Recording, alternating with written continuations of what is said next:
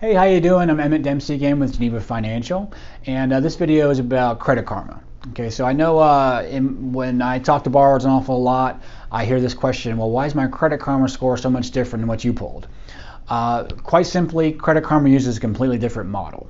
Now, I know that the three credit bureaus, Experian, Equifax, and TransUnion, is who we all know, but basically they're all repositories of information on your credit history, your payment history, what trade lines you have open, etc.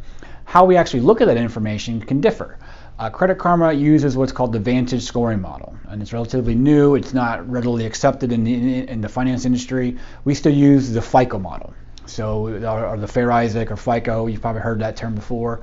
So, quite simply, two very different models, two very different ways of where we look at your credit history. So, which is why Credit Karma can be so far off than what I pull when you come talk to me or come see me. But be careful of that. I recommend clients go to myfico.com when they're ready to get pre-approved, or give me a call. So just so you have keep in mind, Credit Karma is free. You can kind of give you a general idea of what your score range should be, but just keep in mind when you talk to me, it could be lower. But thanks for watching. Go ahead and like and subscribe to my channel and share this video with your friends. Thank